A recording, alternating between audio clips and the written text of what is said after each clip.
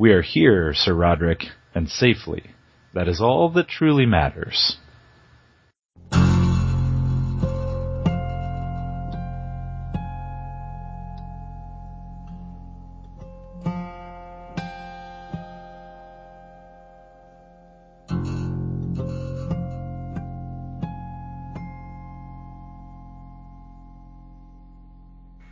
Hello, and welcome to 2C1C, a Game of Thrones living card game podcast founded in 2010 by myself, Will Lentz, Greg Atkinson, and Brad Zeiler. These days, my co-hosts may differ, but we're generally pulling from at least some familiar core voices. Many thanks go out to Fantasy Flight Games, George R. R. Martin, Card Game DB, and Josh Woodward for the CC licensed music you're hearing now. This is Season 5. Regional season's here. Woohoo! I mean, hold on. No one else is here. Episode 202 of Two Champs and a Chump. I think we really ought to clarify that to begin with. How appropriate. We got our first real 2.0 news in episode 202. Yeah. Yeah, it doesn't get better than that. It's fortuitous, you might say. Get it? For Jesus Christ. You're welcome. You can't really expect anything more out of me. By the way, I'm Will. I'm Aaron.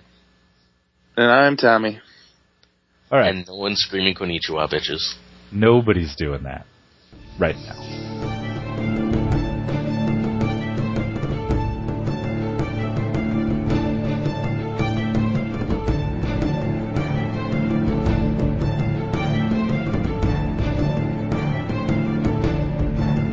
So regionals. What's up there then, Aaron? I'll let you actually get into it now. Well, it's Dragon Pit and it's Quentin. Those have been the two big decks so far. I mean, Dragon Pit won a really big tournament earlier, so its win in New York can't be that big of a surprise. It's a really good deck. It's still stronger than I thought, given that I expected Aloof and Apart to be kind of prevalent. How was New York in general? I know a lot of out-of-towners made it this year. A lot of out-of-towners kind of always make it. It was a good tournament. I ended up top of Swiss with a HOD Bane deck. And then I fell to Stroms, as I want to do. Ah, yes. He's basically my Greg. Did it seem like a light field for Lannister? There was a fair amount of Lannister. One Lannister made the cut. Like, there was actually a fair amount of basically everything but Martell. Martell really wasn't played in New York. Well, with Burn being a possibility. Well, no one expected really Burn. Like, New York has been, I mean, I don't want to say off-burn, because New York's never off-burn, but for New York, off-burn. That's funny. I was chatting with one of the Canadians. Matt. It was Matt Gaiman. Oh, okay. Yeah. So I was talking to Matt, and I was definitely warning him beforehand. I'm like, be careful with your build here. Do account for a little bit of burn, because New York is historically pretty heavy on the targ. Yeah, Kaiser and Kaiser came up, and hi, Chris, he's kind of the man. Kaiser and DC showed up with Burn, and we were just like, wait, what? I mean, I was slightly teched for it, but we really weren't, like... They were just doing a little homage. Yeah, I guess, and then taking our prize home with them. That too. Pat Reynolds won New York twice in a row, so way to go, Pat. And, I don't know, it was a good tournament, but Dragon Pit's better than I thought. I still don't think it's a big tournament. It sort of really relies on, King's Landing to draw. So anything that can stop that is in really good shape. Or if it just doesn't see it, which is also a possibility, which is always, the nightmare when I play Dragon Pit for that season. If you don't see King's Landing by, turn 3, you're just like, what do? I need cards. And, so it's got that whole King's Landing thing going. It's good if you can stop that, if you can keep it frozen, keep it melt, something, you're in pretty good shape. And Quentin is back. Quentin is really good. People are crying again for bannings and restrictions and so on. I don't see it. I think Quentin's a really good meta call when no one's remembered to tech against it. But I think it's very, very easy to tech against if you know it's coming. It's always been good and consistent, but never broken, in my opinion. Consistent, I think, is really the key description of it. And you have to be good with it. Either really, really top players win with it, or people that play nothing but Quentin win with it. You can't. It's not like I just picked up a Quentin deck and all of a sudden I'm winning tournaments with it. You know? Yeah, totally. So, any other regional excitement so far? I know we're still fairly early in the season at the moment. I mean, those. Well, we're a little under 2 weeks from yours, right, Will? Yeah. It's gonna be good over Memorial Day weekend. So I don't think we wound up coming up with too crazy of a name this year, but be prepared for much worshiping of the Lord of Light. And we're gonna have a little cookout bonfire thing at Greg's house on Friday beforehand. So come check it out if you're available, guys. Should be a good time. Yeah. And if you're on planning to be there. What's that? Sorry, if you're on my coast, DC's got their regional the same weekend. Yep, sure enough. So I'll be in DC because that's actually driving distance. Yeah, I don't blame you.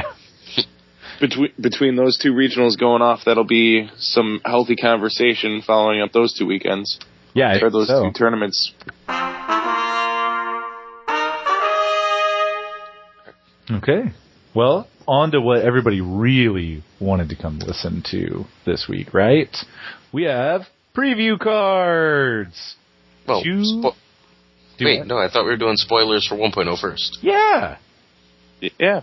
Oh, okay. Yeah, I mean, I was going to play it up and, kind of joke with the listeners and get them all pumped for second edition and previews and stuff, and then spring it on them that it's 2 Greyjoy cards out of the last chapter pack for first edition. But, now don't trick your co-hosts. But where's the fun in not doing that? I don't know. Exactly. It's too many negatives for me to process. Pretty sure we just came around full circle with that many negatives.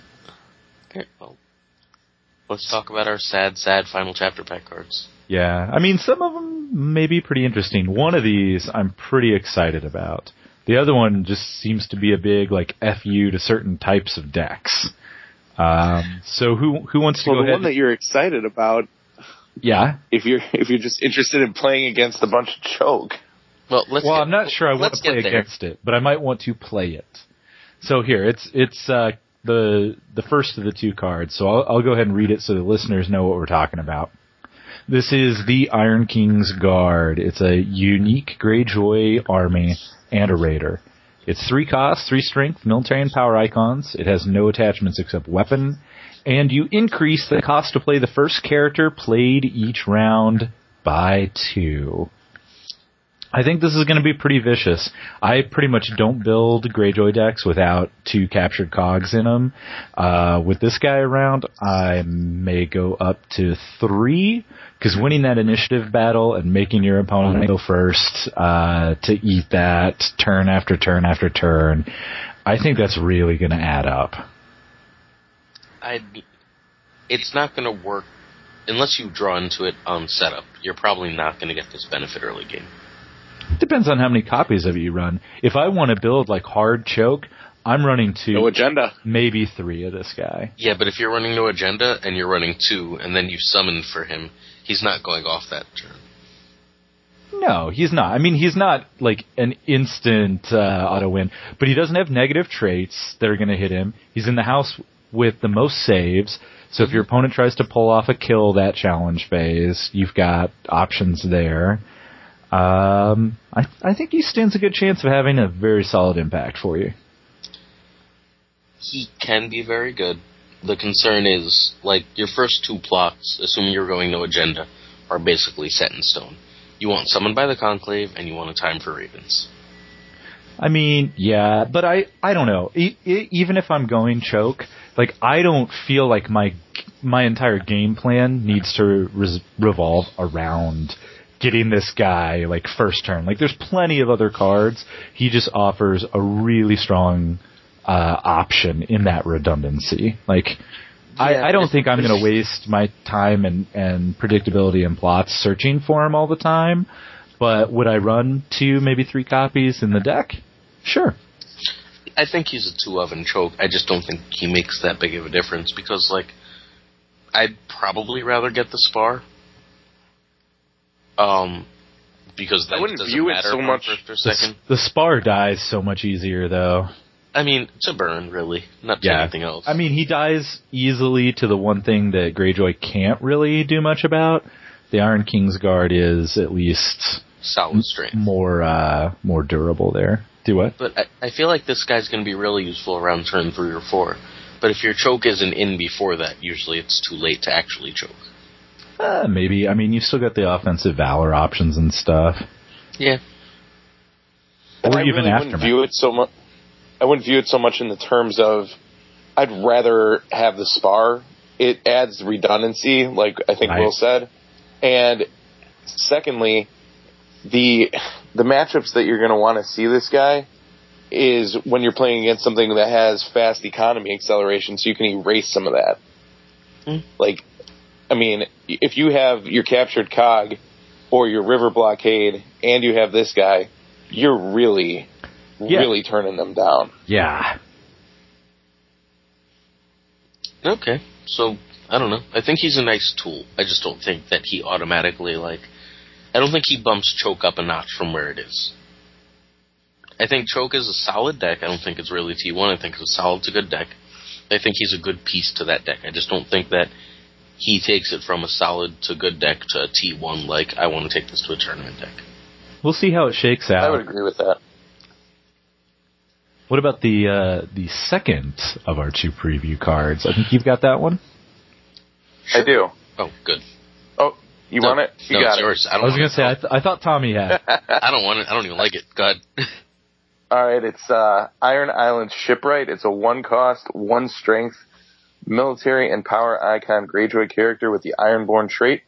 And the text is, while Iron Island Shipwright is standing, cards cannot be moved out of opponent's discard and dead piles. I mean, sure. It's interesting text. I mean, when Barra NA was rolling the world, maybe. Yeah. A couple, but I don't really see it now. I mean, it also would have done a number on, say, the Infinite Loop Martell decks. Yeah. It was a nice middle finger to be a dragon. And right. Edmer is quite annoyed by this. I feel like this is a really reactive card that was designed when a lot of that stuff was an issue, and in the meantime it became enough of an issue that all of that had to be addressed one way or another through FAQ updates. So it does actually, if the game was going to last another couple years, I would kind of want to let the Shipwright enter the meta and see if we could undo a little bit of the other FAQ level stuff. But at this point, it's too little too late. It's just kind of a big middle finger. Though it does also shut down some of the new Klansman stuff we just got, come to think of it. I mean, I'd totally play it if it were military intrigue. Yeah. Greyjoy is stacked at military power 1 cost. Right. That's... Ironborn trait's nice, though. Yeah, but is he going in over your boatswains? No. And is he going in over the... now I can't even think of the refugees? names. No, Damphair's Drowned. Yeah. So... Maybe the Drowned. I don't know, depending on the deck. You're giving up a 1-for-2 Trigon? Yeah. I mean, it's not a guaranteed Tricon. I mean, if you build your deck well and you're playing Greyjoy, unless you're playing other Greyjoy, it's a Tricon 80% of the time. Yeah. 60% of the time works every time. Thanks. I like this. Brian Fantana? Nobody? We all got it. Okay. Carry on then. I like this card significantly less than the other card because I don't know what home this has. Yeah. If someone was just going to cancel your recursion anyway, it was Greyjoy. So just saying you cannot doesn't actually add enough. Yeah, it does seem kind of funny that this is the second card that they've gotten to kind of nerf that sort of thing. If it had slipped into another house for some variety, then that would have been pretty awesome, or at least potentially awesome. Yep. You know, that'd be way too powerful. You cannot play a card if you have another copy in your dead or discard pile. Oh, so like a non-unique one-cost Baylor Blacktide? Yeah, that would be completely broken. Yes, that'd be. That's what I want in the last chapter pack. Damn it! Combine that guy with the first guy that we just previewed, and the game is over. Yep. It's eternal fear of winter. Basically, yes. Oh, I want that to happen. Oh well, I'm house rolling that card. if I win Gen Con or Worlds, I'm going to make the last 1.0 card, and that's going to be it. Really, I don't want a 2.0 card. Can we just special print one 1.0 card? Give me a print on demand 1.0 card. That'd be really cool, actually. I really doubt they would do it. They didn't give the final Warhammer Invasion champ like a POD card or anything. They just got. Did he ask for it? I don't know. I mean, if I was FFG, I would have offered it in that instance, you know? Yeah. Like, hey, by the way, we're killing your game. But and then I remember Kid and Simone with their plots. Mm-hmm. Someone said somewhere or other that Nate said that all the champ cards are coming to 2.0. He did. Or they get the chance to remake. At one point. Yeah. They were going to have to be tweaked and updated, but that he wanted to get them all back in. Very cool, except for Mira. Mira would have to be like 100% different, I think. Well, and we know there's going to be no Knights of the Hollow Hell. Right, yeah. Wait, that's going to have to be radically different, too. Influence. Huh. Alright, this sounds like a conversation for another time. But well, it is a nice segue into second edition, however.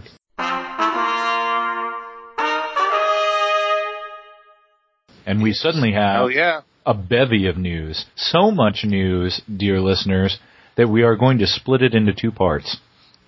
We are going to go ahead and address the intro article here from Nate and some of the things that he mentioned in the text, and follow that up with our own little bit of special sauce at the end. And then next week, we're going to dive into the glut of information in that amazing trailer video. All right. So let's start with plots, because that's how a Game of Thrones game starts. Spoilers, 2.0 still starts the same way. I'm okay with that. But they don't operate quite the same. I mean, we already almost entirely. Yeah, I mean, we already knew Reserve was being added, and we can see an extra little number there on the card. That's got to be it. But the rules for the plots are being tweaked, and I love the tweak. Wait, what's the tweak? Did I miss the tweak? Yeah, you can play a second copy of one single plot in your plot deck. Oh, right, that's really cool. Yeah, because like in the CCG, and Nate mentions it here in passing, like it used to be you could copy all of your plots if you wanted to, but it led to plot decks just being, 4 plots, 2 copies of 3 of them, and then a 4th one to round things out, and it got kind of redundant. I mean, I like this as long as they still include, I'm assuming Valar is turning up, if not immediately, then immediately thereafter. I still say the game is balanced around it. I bet not enough of it has changed for it to be absent. I mean, I want Valar. I like Valar's concept. I don't want this to turn into a pure aggro game, and I think Valar is an invaluable tool to make intrigue matter, right? And to ensure that. But, I mean, whatever. That's like, we've beaten that topic to death, right? We have. But what about the single extra copy? Wait, but certain plots have to have, limit 1 per plot deck. Oh, yeah. And I'm sure if they reprint Valor, it'll still have that. Yeah. Exactly. That's exactly. My first thought was, if I'm running 2 Valars, my Knights of the Hollow Hill style decks are going to be winning a lot. Yeah. I like the ability to repeat 1, though. Yeah. It gives you, even with no agenda, you can really make a good, cohesive, theme-oriented deck. Yeah, I love that. Yeah. I mean... And just the unpredictability of plots, it keeps that alive for longer into the game. Certainly. What's doubled up. I won a recent tourney game by bluffing that I had a second Power of Blood for like 3 turns. And Yeah. when there was no second Power of Blood. So like anytime I can do anything cool like that and it becomes more about the players than just the cards that you happen to stick in the deck, I'm all for it. Yeah, because that's going to be every game now. With that one, on Tommy's point about being able to build theme, like Power of Faith in first edition right now lets you build to that theme by doubling up. Like extending that to virtually any plot effects they've got is going to be pretty sweet. Yep. Can we talk for a minute about the plot that's staring at us here, though, in the article? The one that has Nate's head on a pike? Is that Nate's head? Are you sure? Look at the picture. That's super Nate. Really? I don't know. Look at that picture. You sure that doesn't resemble anybody else? That's Nate. What do you think Really? it is? I think that bears a strong resemblance him. to me. Look at that. No, that's Nate. That's is not even the a little bit, goatee yeah. and the dark hair, the kind of olive skin tone. Except for how it's Nate. It's Nate. I didn't look for it before. It is definitely him Except for how I don't... Greg's the one who noticed it. I don't know what you guys are talking about. Like, Greg posted it on my status on Facebook immediately. I mean, that makes sense. He's pretty tight with Nate. Yeah. And, like, then Adam Bones, like, edited it to be, like, perfect on AGOT cards because he has way too much free time. Even though he won't play a game with any of us, you know, he has all this free time to edit Nate's face onto things. That's what he's doing. He's just sitting around editing on all sorts of stuff. You should see the wall at his house. It's amazing. Just throwing shade at Adam. Yeah. Heads on Pikes. So, the Chicken Little Corps are back out for the Heads on Pikes card. Really? Why? Because the sky is falling. The sky is falling. This is going to have to be restricted. You're winning military intrigue and power. In the plot phase, it breaks the game. I mean, maybe. Except that we don't know anything about the game yet. You're sort of winning one intrigue. The other two are pretty conditional. I mean, okay. Here's where it is powerful. We know from the video and, I don't know, stuff, that we have, like, big, heavy, high-cost characters, right? And we've seen quite a few plots now, and they seem to be in the same general gold vicinity, maybe 1 or 2 more than they were in 1.0. Yeah. Dude, 461 is great stats in 1.0, though. Yeah, I'm not disagreeing, but when you have 7 gold guys, that means unless there's, like, a shit ton of gold locations, you're not playing your 7 gold guy turn 1 or 2, right? Right. If you're not playing your 7 gold guy turn 1 or 2 and you're building some kind of strategy around them, Heads on Pikes is a powerful card.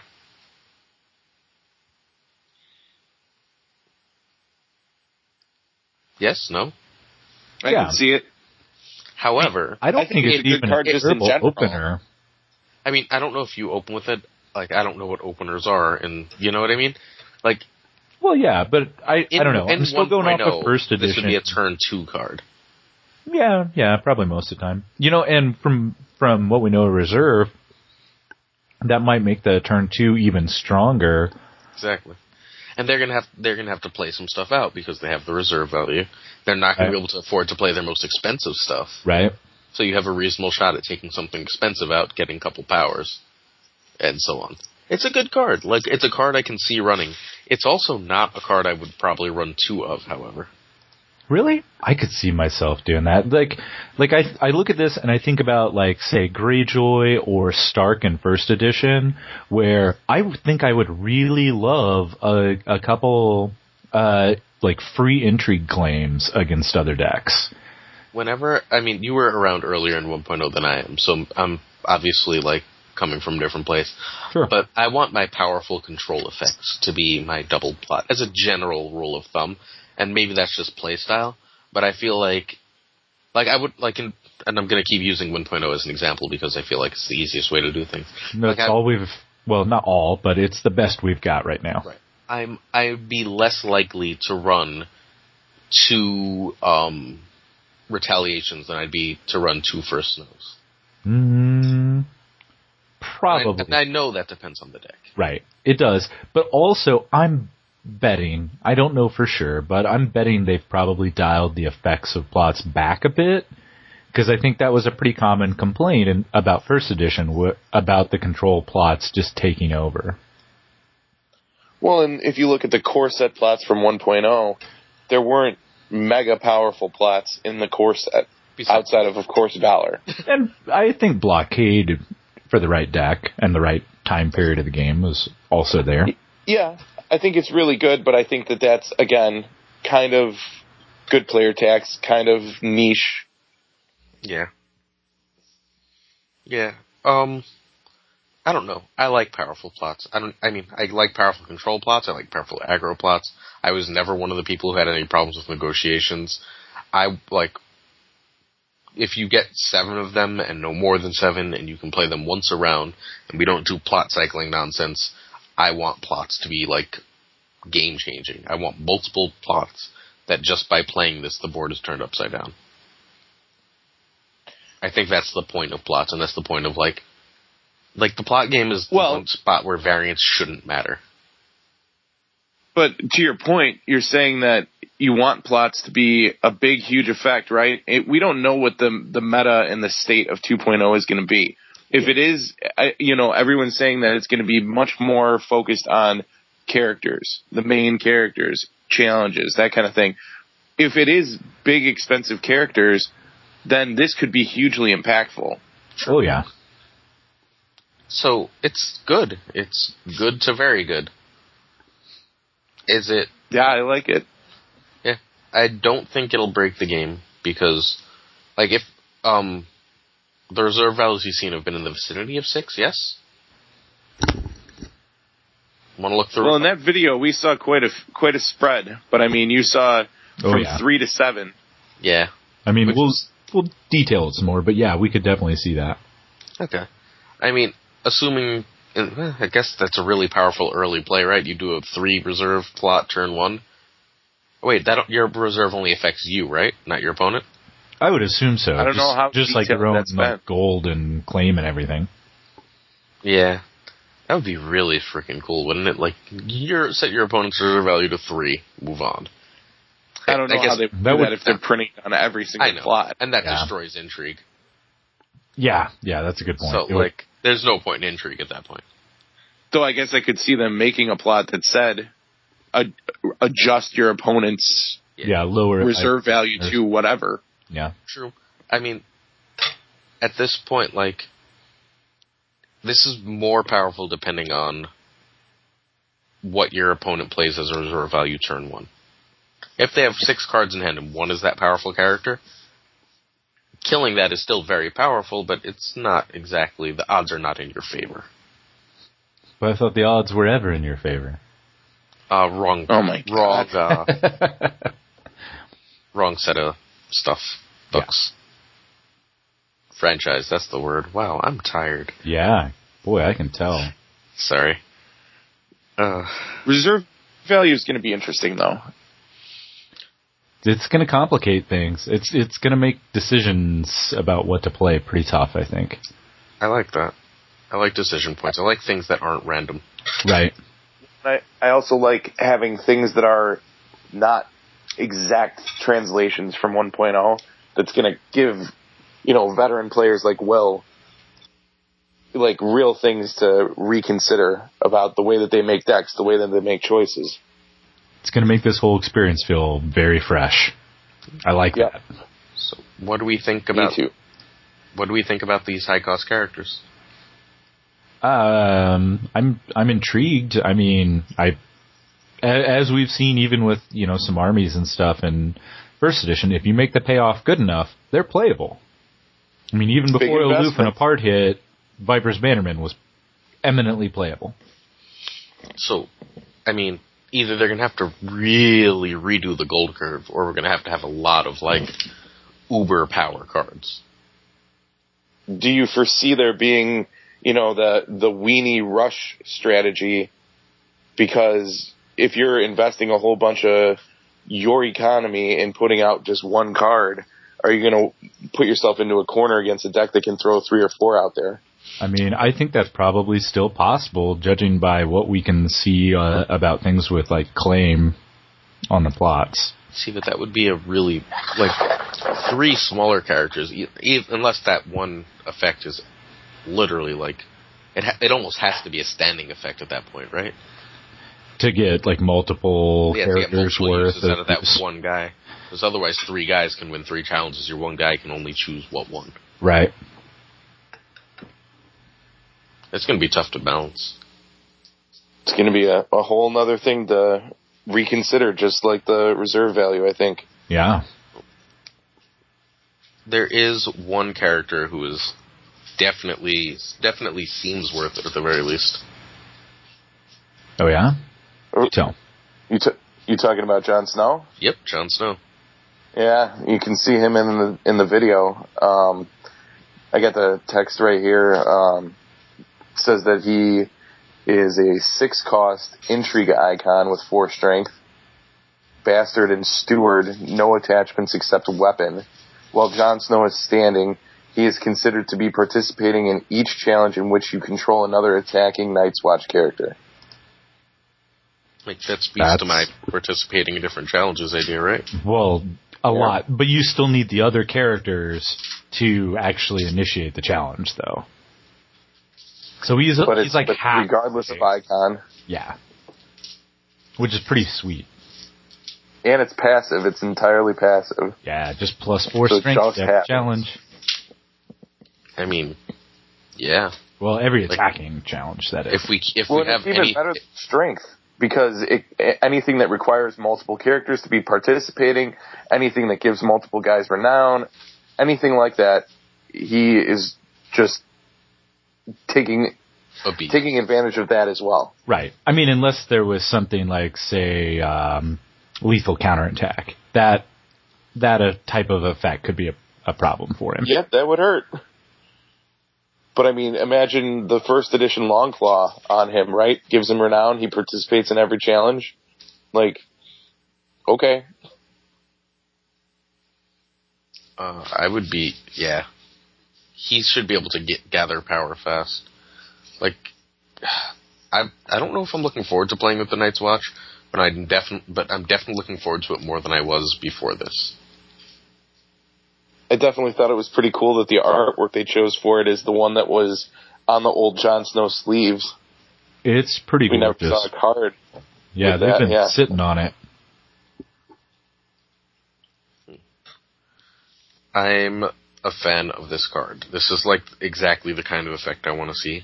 If there's a tent pole, that's a tent pole you can build around. Yeah, like, and that's what Jon Snow should be. He's immediately better than every Jon Snow in first edition. Like, it doesn't even matter what else there is. Like, would you play him at 6 cost in first edition? No. No, because every other Night's Watch character is terrible in first edition. That's a good point. So it's assuming that the other Night's Watch characters are passable. You know what? Like, in Lannister, I might. Like, in Lannister or Stark, if he was in first edition, I might. Maybe. For 6 gold? I mean, it's close. It's not a no. Yeah. I mean, it's probably still a no. Okay, well, fair enough. So he gives us he looks cool. A window into the rest of these cards. I think we're going to... someone's been kind enough to take a lot of screen caps here from the trailer. So there are a lot of cards and things to talk about, but I think we're going to dig into the specifics of them next time. Right, let's go to the next quick hitters on it before we move on. Let's go to the next big mechanic. Yeah. Banner of the Stag, or Banner of the whatever. You can just use an agenda to include non-loyal whatever in your deck, as long as you have at least 12 of that house. Yeah, that's pretty sweet. I mean, I think we already knew they were doing something like Conquest, so this kind of explains how that works. Though, is anyone else really bugged at the way it says agenda on that little bitty scroll off to the right? Nope. It just makes the card feel really lopsided. Doesn't bother me. What does bother me is the must include at least 12 barra cards in your deck. I don't like deck building restrictions like that are easy to cheat. If I have 11, is that never noticing ever. Oh. How are you going to cheat? Oh, I mean... It requires deck checks. I don't like things that require deck checks. I mean, Aaron, the rules of the game basically do that. Like, if I wanted to go to... Run 55 cards every time. Well, yeah, or even just like 58. Who's ever going to notice? Or I decide, you know what? In my Lanny NA, I'm actually going to run 4 moneylenders and 4 Castellans or something. Like, who's actually going to notice it? I mean, people will notice that kind of thing. Like if you're running 4 of a card. I got burned by that at a tournament. I won't mention any details about it, but I caught somebody playing 4 Harry the Riverlands against me. Yeah, Jesus Christ. Jesus Christ, Kyle. That is more likely to be caught. It was not Kyle. Sure, it wasn't. Playing just under 60. All Kyle plays is Stark Dark Wings, remember? Yeah, only one event per. He was playing 4 Harrys in that deck. Extra cheating, obvious. No, I think I know who it was, but let's move on. But, I mean, in general, I really like this just opens things wide up. And the fact that it actually, is an agenda, I think means that things are even more open, going forward as far as the total variety of decks we can see. Though I am going to miss the ability to just splash a random out-of-house, Widow's Wail or something. Yeah. It both opens and closes deck building, but I don't know. I think I'm for it anyway. I've never really liked rainbow houses. I've built them just to see if I could. Mm-hmm. But I've never really liked rainbow decks. I feel like that's very against the idea of the game. I like that this adds a bit of structure to that. Well, I guess the question is, do you like this better than the treaties from 1.0? Do you like it better than Conquest? I'm not sure. Much better. Conquest. Much better. Because I really did dig Conquest. Conquest opened up so many cool ideas. I liked Conquest a lot myself, but, I mean, did you ever really make a deck that you were so much under 12 cards that you couldn't have done it? I mean... What do you mean? With your supporting house. Were you ever so far from 12 cards in the Conquests that you made? Yeah, you bothered to make it Conquest, but there were only 3 out-of-house cards in it or something. I mean, I'm totally going to check that literally this minute. I mean, because if you did, that deck probably did not need to be Conquest. My Targ Talani is probably the least I've ever run. And the Targ Talani that I played, I was at 9 or 10, something like that. Anyone? I think it's going to be interesting to see, you kind of have seen this in Conquest if you follow that at all. Some factions, more so than others, are lead houses and some are, support ones. I wonder if the same dichotomy is going to develop in Thrones. Yeah, I'm running 9. Yeah, possibly. But the fact that you can just split that up anyway in Thrones instead of having the wheel is... Yeah. I think will help with that a lot. I was running 9 Lanny cards. Yeah, I mean, it wouldn't be impossible for you to find 3 more and drop them in. Your fiance is sending me pictures of you podcasting while making funny faces. Just thought you should know. So that's what she was hiding from me on her phone. I turned around to take a drink, and she, jumped and, hit it. And I was like, oh. Extra hilarious. Yeah. Candid photos. By the way, I will be posting these in the comments of the article, so you're... Outstanding. Damn it, I knew I should have gotten dressed to podcast tonight. Well, everyone gets naked will. Yep. Poor bastards. So let's see. What else do we have to address here? The art is killer. Yeah, I love the art. Goodness. It's so much better. Yeah, it even just the layout of the plot I think looks so sharp. The new icons for the stats on it all look sharp. I'm a little worried about what I assume has to be reserve in the corner in red, that it's gonna kind of get lost over there though. I don't know. Why is it not just up on the row with everything else? Yeah. Because they like the classic design. I mean, they could have stuck it even on the title bar on the right-hand side, and it still would have... Well, but Will, think about this, right? Anybody that's a new player is not preconditioned to look for their stats there, so they're just going to be like, okay, cool, I look for that there. And new returning players are... They're not preconditioned, but all of the other stats are up there. Like, why... No, I get it. Why it makes not sense. Consolidate? I just don't think it's going to be that big of a deal. Hopefully. I don't know. But it also just, to me, doesn't draw attention the same way that the 3D icons, like, with the beveling and everything. So how often are all us older players going to completely forget to check reserve? Oh, it'll happen a lot. and I guarantee you I'll still be counting 3 for draw cap for like years. Yeah. Someone's going to draw their 4th card and you're like, no! And then we're like, wait. Yep. What the hell are you talking about? And 100%. How about the templating for the attachments? That's pretty sweet, huh?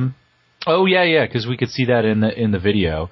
Yeah, the oval shape doesn't look too bad. You can see it. Well, I like that the name's at the bottom, right? So you put it underneath your character and you see the name and the text. Yeah, opposite from how I normally do it, but I mean, I can understand why they did. Well, but you usually do things wrong. Fair. I would do it the same way that you do, Will, where you just have the name shown at the top. Yeah. But I think that this is better if you're starting from scratch, you know? Yeah. Yeah, the text box is probably good. It'll be hard to get used to, but... Longclaw looks ridiculously cool. Yeah. The picture from that, yeah. Oh, the art on this stuff just looks gorgeous.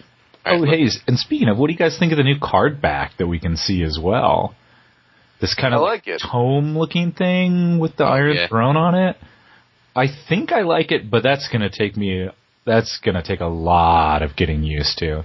I like it because now I won't think like I'm grabbing cards from 1.0. You know what I mean? Yeah.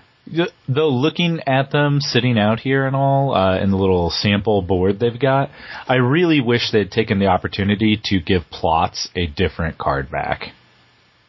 Yeah, I could see that. I mean, things will be sleeved anyway. Yeah. So let's move along a little bit. I gotta say this one last thing before we do though. I'm so depressed about the art on the Winds of Winter that it's the Fear of Winter art. Oh. Is it really? I didn't notice that. That is depressing. Because that's gonna mess with my head. Yeah. No, it's gonna remind me every time that I don't have Fear of Winter anymore. And then Will get an erection. Yeah, I'm gonna be super excited about that. And it's the same damn stats too. Even better. What a slap in the face. Oh man. Yup. So. Alright, Aaron, go ahead. Last thing before we get to our spoiler. Gold for events. Yeah. Yeah. Yeah, we can see it all over the cards from the video. Like everything. Do we like that? I mean, with the characters being really expensive, are events going to be the new attachments? It's possible. It might be tough to scare those up. Because, I mean, I bet you, 8 times out of 10, if I have to make the choice between playing an event or getting more characters on the board, I'm probably going to lean towards getting the character down. I mean, especially given that, like, characters seem important. It seems like you're going to, like, if you're going to play big guys, that every extra guy to protect them is going to be huge. Yup. Does it make zero-cost events super awesome? And does it make any events that you have to pay for just mega effects? I mean, to pay for an event, it's going to have to be, like, Red Vengeance. Well, I was going to say, if you take it back to 1.0 terms, would you pay a gold for Harry the Riverlands? Yeah. I mean, if I had to pay 4 or 5 gold for a Castellan, maybe not. Yeah, I think it's going to really cause an emphasis, like, a lot of cards, like events, that is, get played in first edition that are not worth a full card for their effect. But if you're spending gold as well for these things, I think you're going to want them to have actual board impact and net you card advantage, or at least parity after you play them somehow. Yep. And to the spoiler. Yeah, hey, we have our very own exclusive preview card from second edition. It's a plot, and just like normal, it's going to go up a little bit after our episode airs, so that folks kind of listen and check it out. And I have to say, the art on it, despite being a reuse, I think, isn't it? Looks gorgeous. If it's a reuse, it's recolored and retouched. Yeah, that's in a really nice way. I was going to say, I think they really tweaked the colors on it. Like, and it looks zoomed in a little bit more. Yeah, the little bit of depth added by the guy looking, and the cape looks really cool. Yeah. It looks fantastic. Really upping the contrast on that stuff adds so much. So, since everyone's yelling... Yeah. Oh, what is it? Oh, right. Can I read it? I didn't get to read any of the other spoilers. Oh, yeah. Man, I should have made you read one of the first Ed spoilers, and I should have... Sucker! All right, lay it on us. It is a 401 plot that is gold, initiative, and claim, just like always. Should you throw in another stat at the end of that now? It'll come, but we gotta wait and explain. And the bottom corner, it says 7. That is the reserve value. That is, as far as we can tell, a pretty high reserve value. The plot is Summons. It's a kingdom plot, and plots have traits. When revealed, search the top 10 cards of your deck for a character. Reveal it, add it to your hand, shuffle your deck. I like it. Summoned by the Conclave is one of the most powerful things in 1.0. Like, it might be the most powerful unrestricted card that's not the Red Viper. I don't know if I'd go that far, but it is a good card. Well, Valar, the Red Viper, but, like, it's really strong. Wintertime Marauders. This is some by the Conclave is way stronger than Wintertime Marauders, and it's right there with Harry. Probably have it a little ahead. I don't know. Giving that ability, whether you have an agenda or not, no matter what, you just go get whatever guy within the top 10 cards is really good. Well, looking at it in context with the guy that we just looked at, Jon Snow, I mean, if I'm playing a Night's Watch deck, I definitely want to make sure that he's on the board. Yeah. Yeah, if you're building your deck around a couple big characters, this card is a must-play. It's interesting that it only searches the top 10 cards. I really feel like ever since even the CCG days, they've really been dialing search down, like, over and over. Like, the summons from the base set of the CCG had essentially these same stats, but just let you search your deck for a character, the whole deck. But and then in the LCG, it was you and an opponent. Right, yeah. One-sided search is a million times better. And now we get it down to one-sided, but now it's only the top 10 cards. It's like they keep going, on second thought, that was too much. Well, I think I'd rather have it be 10 cards than give it to my opponent. Agreed. 100% agreed. Hey, what was the initiative on the heads on pikes, Aaron? 6. Yeah. So, I'll go first. I'll go first. Your plot first, and then you go get somebody. I get lucky, pull it, and you wasted a plot. Oh yeah. Yep. That's what I was thinking about. However, that's going to require some luck most of the time, and even more than just requiring luck. No, really just requires luck. Like, they might pull another character, they might pull that guy. There's lots of ways that can go. Mm-hmm. And we're also assuming that initiative and what order plots happen is the exact same thing as it was, and we don't really have an indication. Yeah, that's true. Like, I was immediately thinking of. Good. I was immediately thinking of it as a counter to the heads on pikes, because you'd be able to then check your top 10 cards, Yeah. Make sure that it's not on the top. Yeah, that could work too. But with the lower initiative, that's not going to work out. Yeah. I mean, everything's higher than 0, right? I mean, yes, that's how numbers work. Thanks. I'm an English guy. You got help. Technically, I'm an English guy too. Mr. God. Yeah. So, I like summons. I think that Summoned by the Conclave is huge.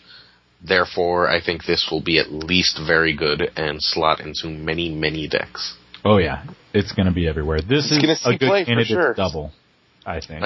And I like that this is an evergreen card. I like that this just exists. Yep. Well, Tune in next week for even more second edition goodness.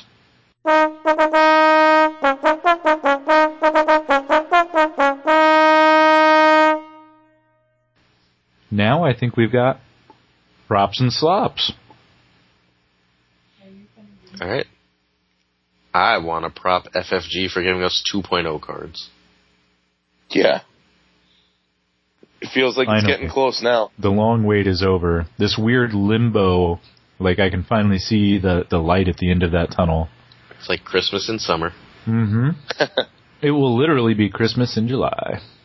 I mean, figuratively, but nice try. No. Literally, not Jesus is going to be born in the middle of summer. Right. All right. Slop? You want a slop? Go for it. All of the HBO changes? Oh my goodness, this last week was rough. I don't know if I'm slopping them without seeing where they go, but I know, and spoilers, stop listening. This is your warning. I'm counting from 3 to 1, so spoilers. 3, 2, 1. Barristan dying really hurt. My wife now thinks he's uncool and a grandpa, and that makes me very sad. Wow, that's rough. He killed like 12 dudes. Yeah. The only guy that Jaime Lannister was afraid of, right? Yeah. I mean, it changes everywhere that the book has to go. Yeah, I assume that they did it so that they can get Jorah back into her good graces and have him take over all of when stuff happens. Yeah. I don't want Jorah to exist. Well, have you guys been reading the spoiler chapters? I love Jorah. I hate Jorah. Have you been reading the spoiler chapters from the Winds of Winter? No, but I think I'd heard before he's in like the fighting pits. Hey, guys, come on. Yeah, he already just said spoilers. Off, dude. Yeah, but we're not spoiling books that haven't even come out yet. We're spoiling stuff that exists. Everybody can read these chapters for free on George Martin's website, dude. There's people that don't want to read them. Dude, well, all I think you just have to Barristan is there. Hi, Shirtless Will, giving me the finger. You're welcome. That's definitely the one that's getting posted. Lovely. You got to set that as your picture on the boards now, Will. Oh boy. Yeah. It's awesome. This just gets better and better. And how about the Unsullied being like the worst fighters of all time?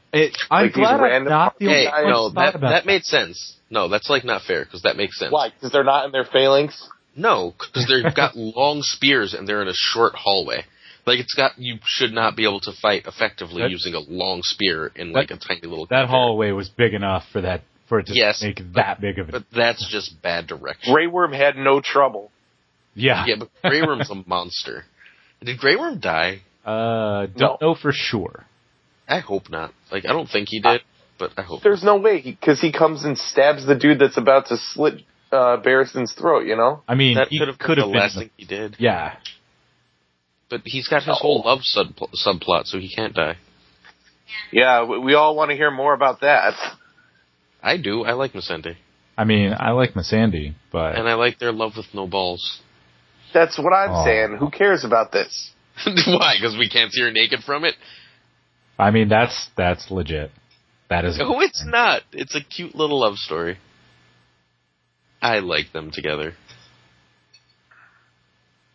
Just me, huh? I'm frowning and shaking my head, if you could see.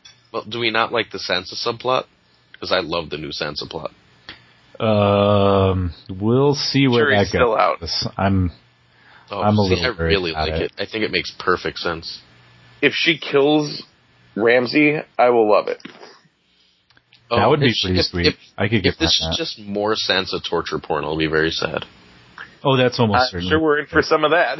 I'd like to point out the guy that plays Ramsay has said in interviews that they filmed a scene for this season that made him uncomfortable, really uncomfortable. Well, let's just hope he dies soon and we can move on with life. Oh, fingers crossed. I mean, he stabbed me in the Or neck. is that why they have freaking Brienne there? Wait, is what? Brienne going to be there to, is she going to be the one that comes in and kills dudes around Winterfell? Oh, maybe. Yeah. I don't know.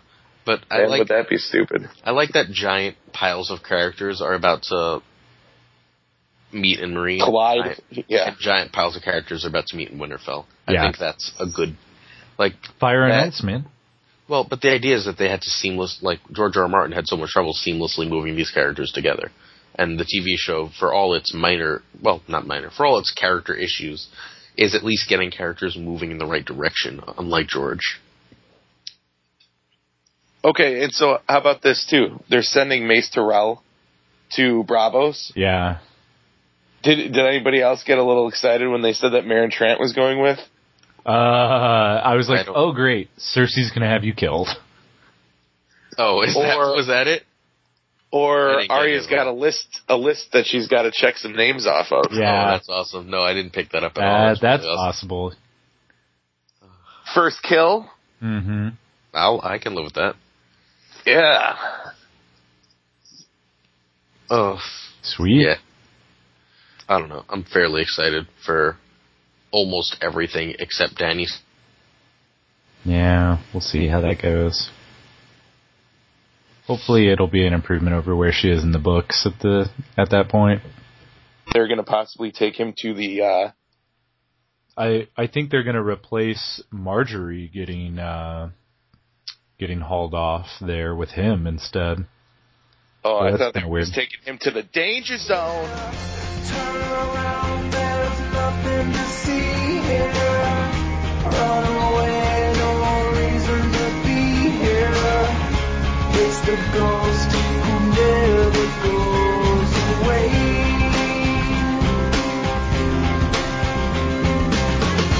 Turn around and leave us behind now. See the ground as it bleeds to the sky now. You fight the sea, you're always gonna drown. 3, 2, 1. Dang it. 3, 2, 1, dang it. Yeah, it did. I went to just Alt-Tab back to the Chrome window that had the article in, but I forgot I'd scrolled down to the banners, so the quote wasn't actually in front of me.